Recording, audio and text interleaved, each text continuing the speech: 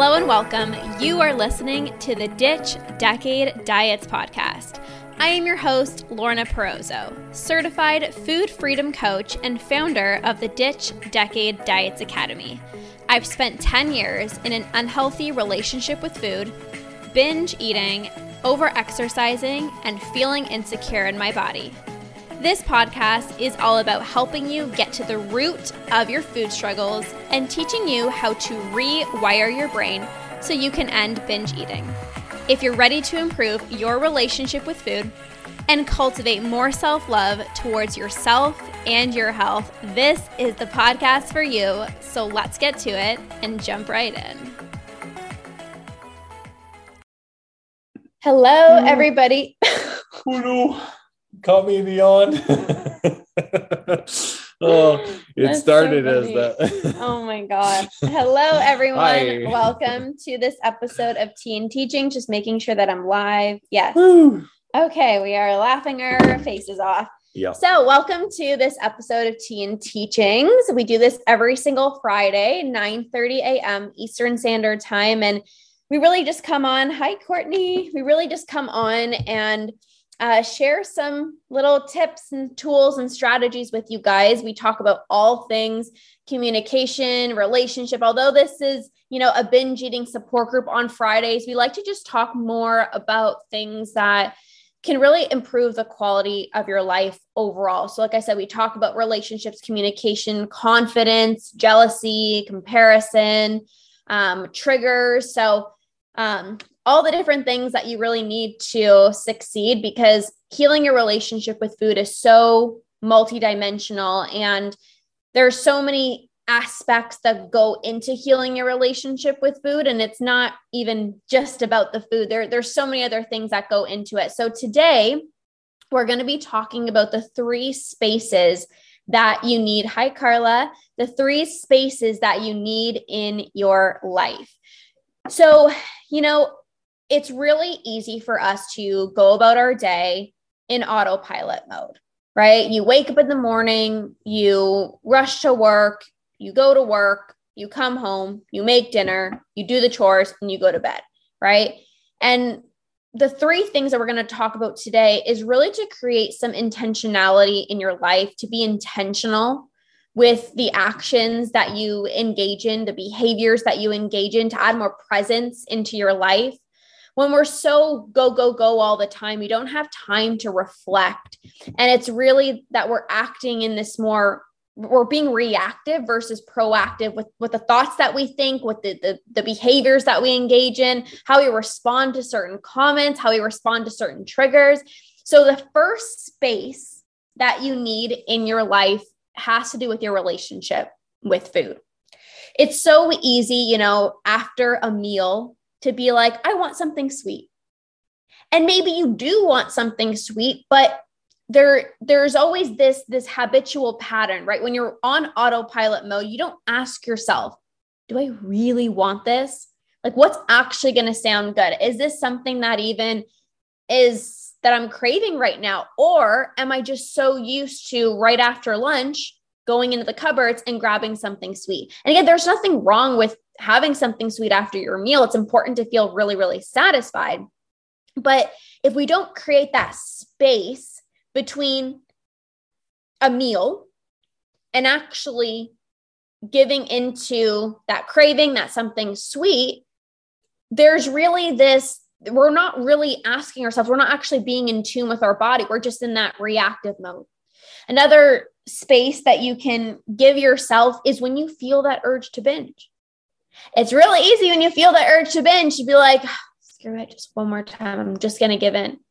I did a masterclass on this yesterday and I talked about this a little bit, but when you actually feel that urge and you give yourself space to actually, what does it actually feel like in my body? And you can detach yourself from the urge. You can separate yourself from the urge, because right now, if you don't give yourself that space, it's like, I feel it. It's like you just automatically think that you have to give in. You automatically think the only way that I can get relief is if I give in. But when you just give yourself a little bit of space, even just observing the impulse, like a child throwing a tantrum, just let it play out. Like let it do its thing. Like it's eventually the child is eventually going to stop crying. When you stop, when you stop giving it so much attention, the child is eventually going to stop crying.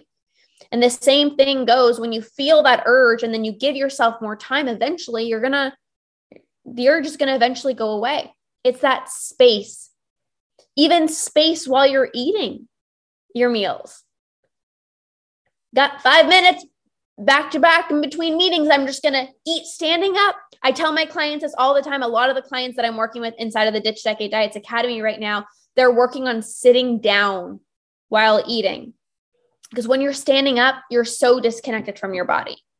You're eating super fast. You got 5 minutes before you have to go to your meeting. Create space in your calendar to eat, to actually sit down, to enjoy your meal, right? Even when you're cooking, when you're eating, like create that space, be present, be intentional, engage with your 5 senses. Like, what does this actually smell like? What does this actually taste like?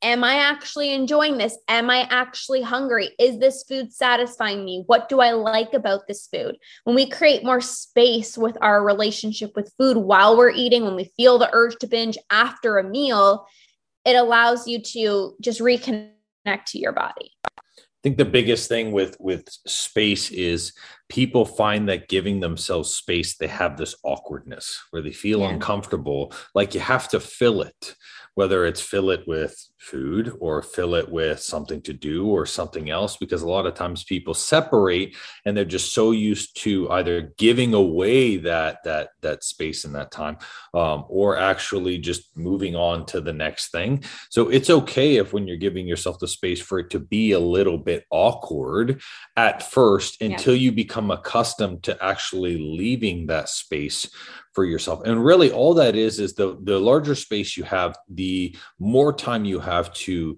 take control and turn off those autopilot things that you feel, whether it's the urges that come up, whether it's feelings of guilt or stuff that's swelling up within you. It gives you time to be able to actually choose. And space is basically selected choice. So when you're focusing on creating this space for yourself, actually keep it. Don't fill it with something else. And it's okay if it's awkward, because it's awkward at first when you're not accustomed to it. And then it becomes something that you actually get excited and look forward to, and actually having that space for yourself. Yeah. And I think too, like going back to creating space while you're eating a meal, it's like, you don't have to not be scrolling on your phone, because it's like you're not going to sit there twiddling your thumbs while you're eating, you know what I mean? Like we also have to be realistic as well too.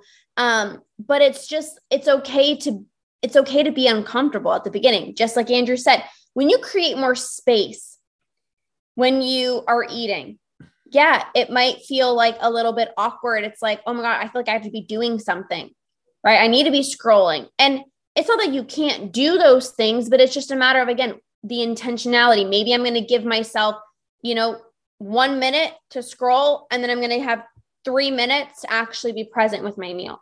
1 minute to scroll, and then 3 minutes to be present with my meal. Also, giving yourself space when you feel that urge. Again, it's going to be uncomfortable. We're not giving ourselves space to find comfort necessarily right now, but you will have comfort long-term. So it's like when you do those things now to create space now, it's going to feel uncomfortable. When you feel that urge to binge, when after lunch, you immediately want to grab something sweet, give yourself that space now where it's going to be uncomfortable, but then you're going to be able to have more comfort long-term when you stop feeling that urge to binge, when you don't need something sweet after your meal, when you can sit down and be present and naturally stop eating when you're full. So it's being okay with the discomfort, because knowing that discomfort doesn't last forever and it's eventually going to be able to turn into comfort. Hi, Crystal. Okay. So that was the first one. The second one is... Yeah, that's just the first one? Yeah. Damn, we got a lot of value for you guys. Okay. The second one, so that the first space that you need in your life is with your relationship with food. The second space that you need in your life is just to be, and to create space in your day to just relax, to put your feet up on the couch, to just self-care. You can use this time, this space to fill it up with whatever way that you want. But so often there's guilt. I need to be doing something every second of the day. I had a client that I work with inside the academy, and she grew up with tying her worth to how much that she did. And she would feel really guilty at the end of the day if she like put on a TV show, or if she watched a movie, or, you know, she just allowed herself to scroll on social media. But the reality is in order for you to give your all to the things that are important for you, your family, your husband, your kids, your work, you need to turn off. You need to fill up your cup, yes, but also you got to turn off. So it's creating this space for self-care, for self-love, but also space to just be. If you have 15 minutes in between your next meeting, like, it's okay that you just don't do anything. You don't have to, how many emails can I get done in the next 15 minutes before my next thing? It's okay to just get outside, breathe, do some breath work, meditate, like dance it out, do whatever you need to do. Like, it's okay to give yourself that space.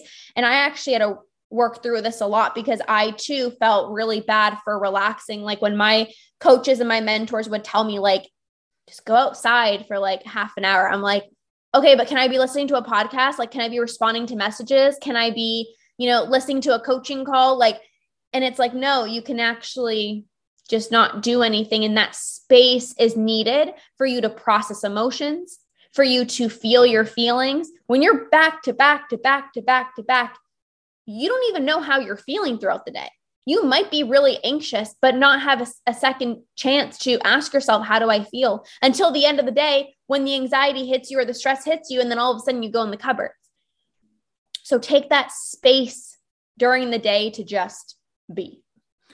I think where people will lose the space for themselves is when they have a lack of boundaries, and also when they are uncertain of the intention of where their time should be for themselves. Mm-hmm. So whether it's, you know, you're taking care of your kids and you feel guilty for giving that space, like Lorna says, or maybe you don't really have great boundaries and people like your boss or your partner is pushing kind of those things, and your space slowly fades away, then you just get trapped in this reactive cycle again, which continues to appear. So setting boundaries for this is really important. Mm-hmm. So it's like, when do you have self-care? Mm-hmm. When are you choosing to actively put that into your day?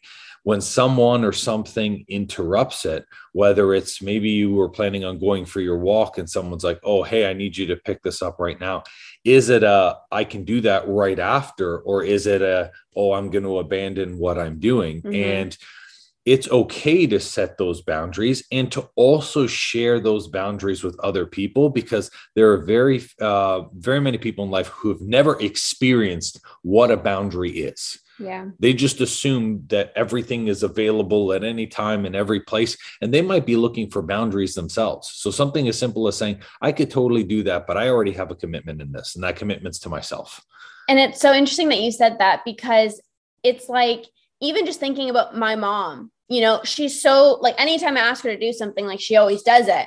And then I actually, like, since I've started learning about, you know, boundaries, and I've set them in place with, you know, people in my life, clients and stuff like that, it's important to have boundaries. You know, just because you said that, I was like, you know, there are certain things that now I don't ask, let's say, my mom to do, because it's not a matter of like, it's like I'm more aware of people's boundaries, of when people don't have boundaries. It's almost like I don't want to even ask if it's available, because I know some people don't have boundaries. I know if I ask my mom to do something, she's going to do it. But then I'm just like, oh, wait, like, you know what I mean? Like, there needs to be almost like a boundary there. Does that make sense? Yeah, that's, you know what I mean? That's funny. And I know exactly what you mean. What happens is when you start setting boundaries and actually really appreciating the value of them, what happens is you start giving boundaries to other people.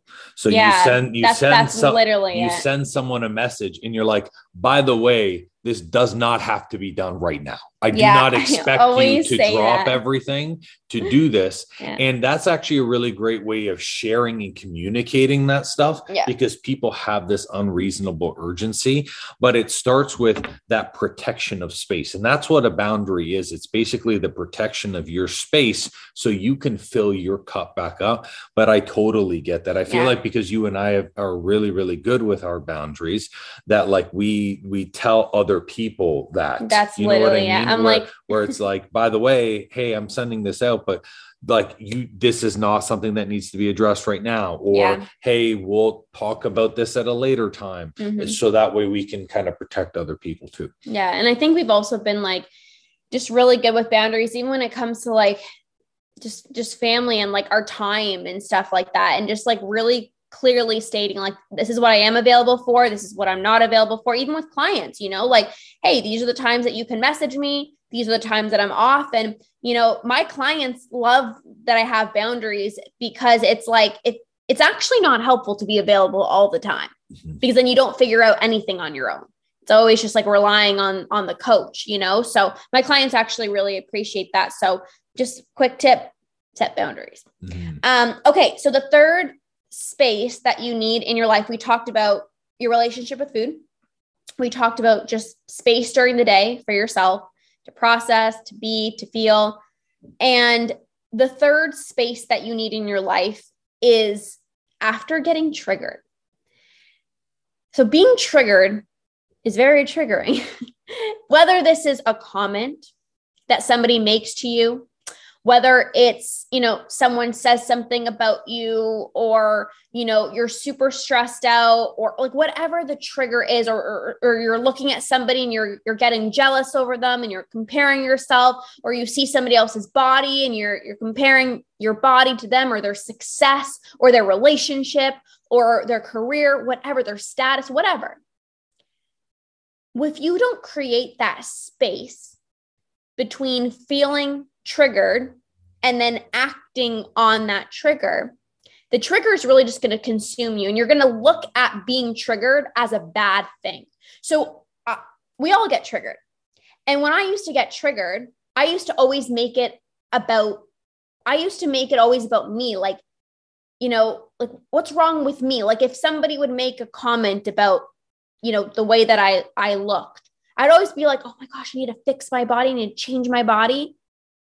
But when I started to create more space, I could actually process and understand, like, why am I triggered? What about the trigger is making me so upset? Oh, I realize that I'm still not that confident in my body. I realize that I'm still working on my relationship with even accepting my body. So I can kind of like dissect the trigger a little bit more. And then I can also create space to look at the other side of like, this person's probably making this comment because they might be going through their own stuff. They might be projecting their own stuff onto me.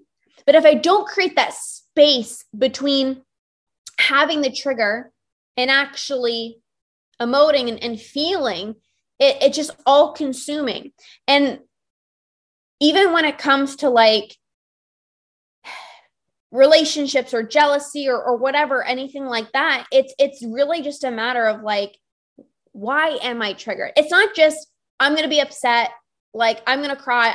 You're allowed to cry. You're allowed to be upset. And that's really important for you to feel the emotions and allow yourself to emote. But why am I triggered? And it's interesting.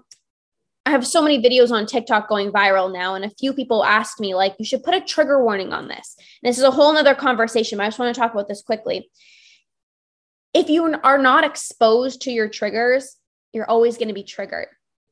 If you ask yourself, why am I triggered? And you create that space, like, why am I triggered? Then you can actually turn inwards to see like, what about this video is triggering me? What about this comment triggered me? What about this person is triggering me? And then that's when you can actually do the inner work to heal so that you are no longer triggered. Some people just always want to be, they want to avoid their triggers, but then they're always going to be triggered, right? I won't put I never put a trigger warning on my videos, not because I don't care about people seeing it, but I think it's important to be exposed to the trigger. And if it's stirring up something in you, you have to ask, like, why? And one more thing before you can talk, because I know I'm talking a lot, but I just have a lot to say. Mm-hmm. I used to be so triggered by two of my mentors that I hired. So the first coach, it was a binge eating coach, and I was triggered by all of her content because I was so into health and fitness, and she would have talking about making peace with foods, and I'm like, yeah, whatever. Like, I don't want to eat chips and chocolate all day. Like, and I wasn't understanding it, and I was triggered by her, and then I hired her. And then there was a business coach that the way that she was saying things and sharing her success, I was so triggered. I was like, I honestly wanted to unfollow. And then I leaned in. I was like, no, I'm triggered because like she has something that I want and I want to get there, but I don't have it right now. And it's okay, but I'm going to lean in. I'm going to heal what needs to be healed. And then when you're able to work through that and do the inner work, I hired both of those coaches and boom, it was great. So. All a trigger is just an inward reflection of how you feel. And you're seeing that reflection in real time. Some people physically feel it. Some people get thoughts the way it appears and it tries to come out. The biggest part about triggers is it's not enough for you to acknowledge what's triggering you. You then have to address it and deal with it. And that's where the real challenge is and why people don't create space for it.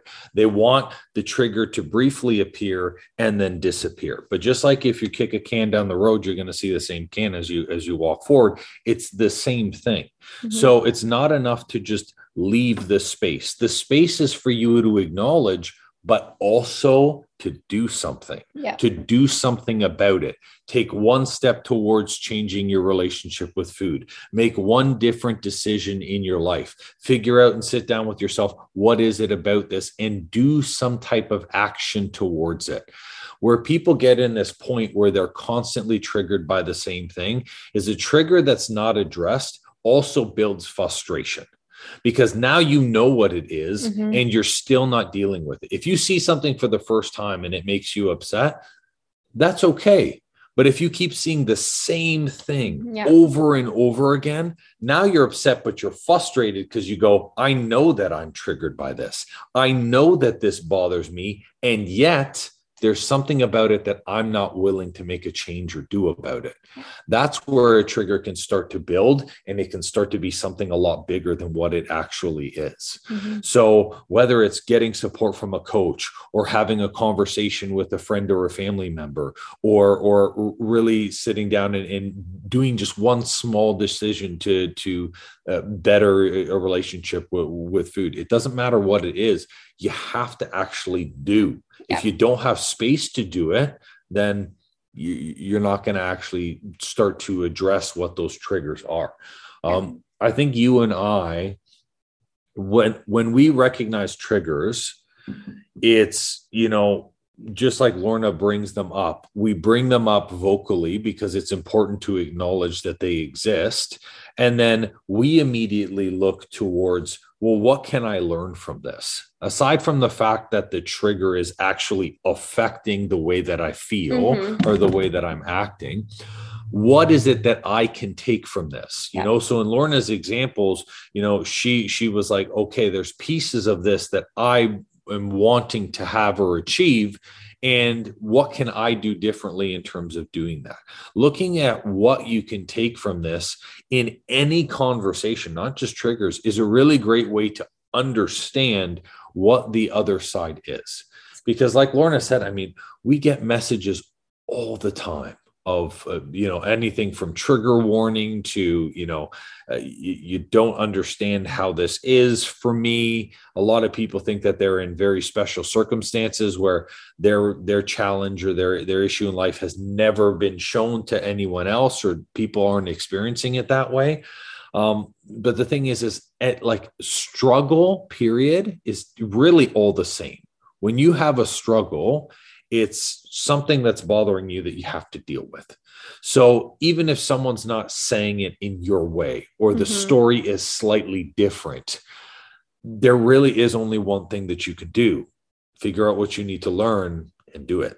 Yeah. And that's how you address the triggers. And one thing that I also just going to wrap up here, but like the thing that I learned in one of my certification programs is triggers are the best indicators of where you need to heal. So I'm just going to lead you off with that, because if you are triggered by something, there's something that needs to be healed. So we can't avoid it. We can't just distract ourselves. We can't just push it off and say, I need a trigger. I need a trigger warning. I need a trigger warning. It's like, we have to dive in and like, what needs to be healed here. So we all get triggered, regardless if it's your relationship with food or anything like that, body, relationships, anything like that. So just turn inwards, give yourself that space in those 3 areas: your relationship with food, while you're eating, when you feel the urge to binge, after your meals.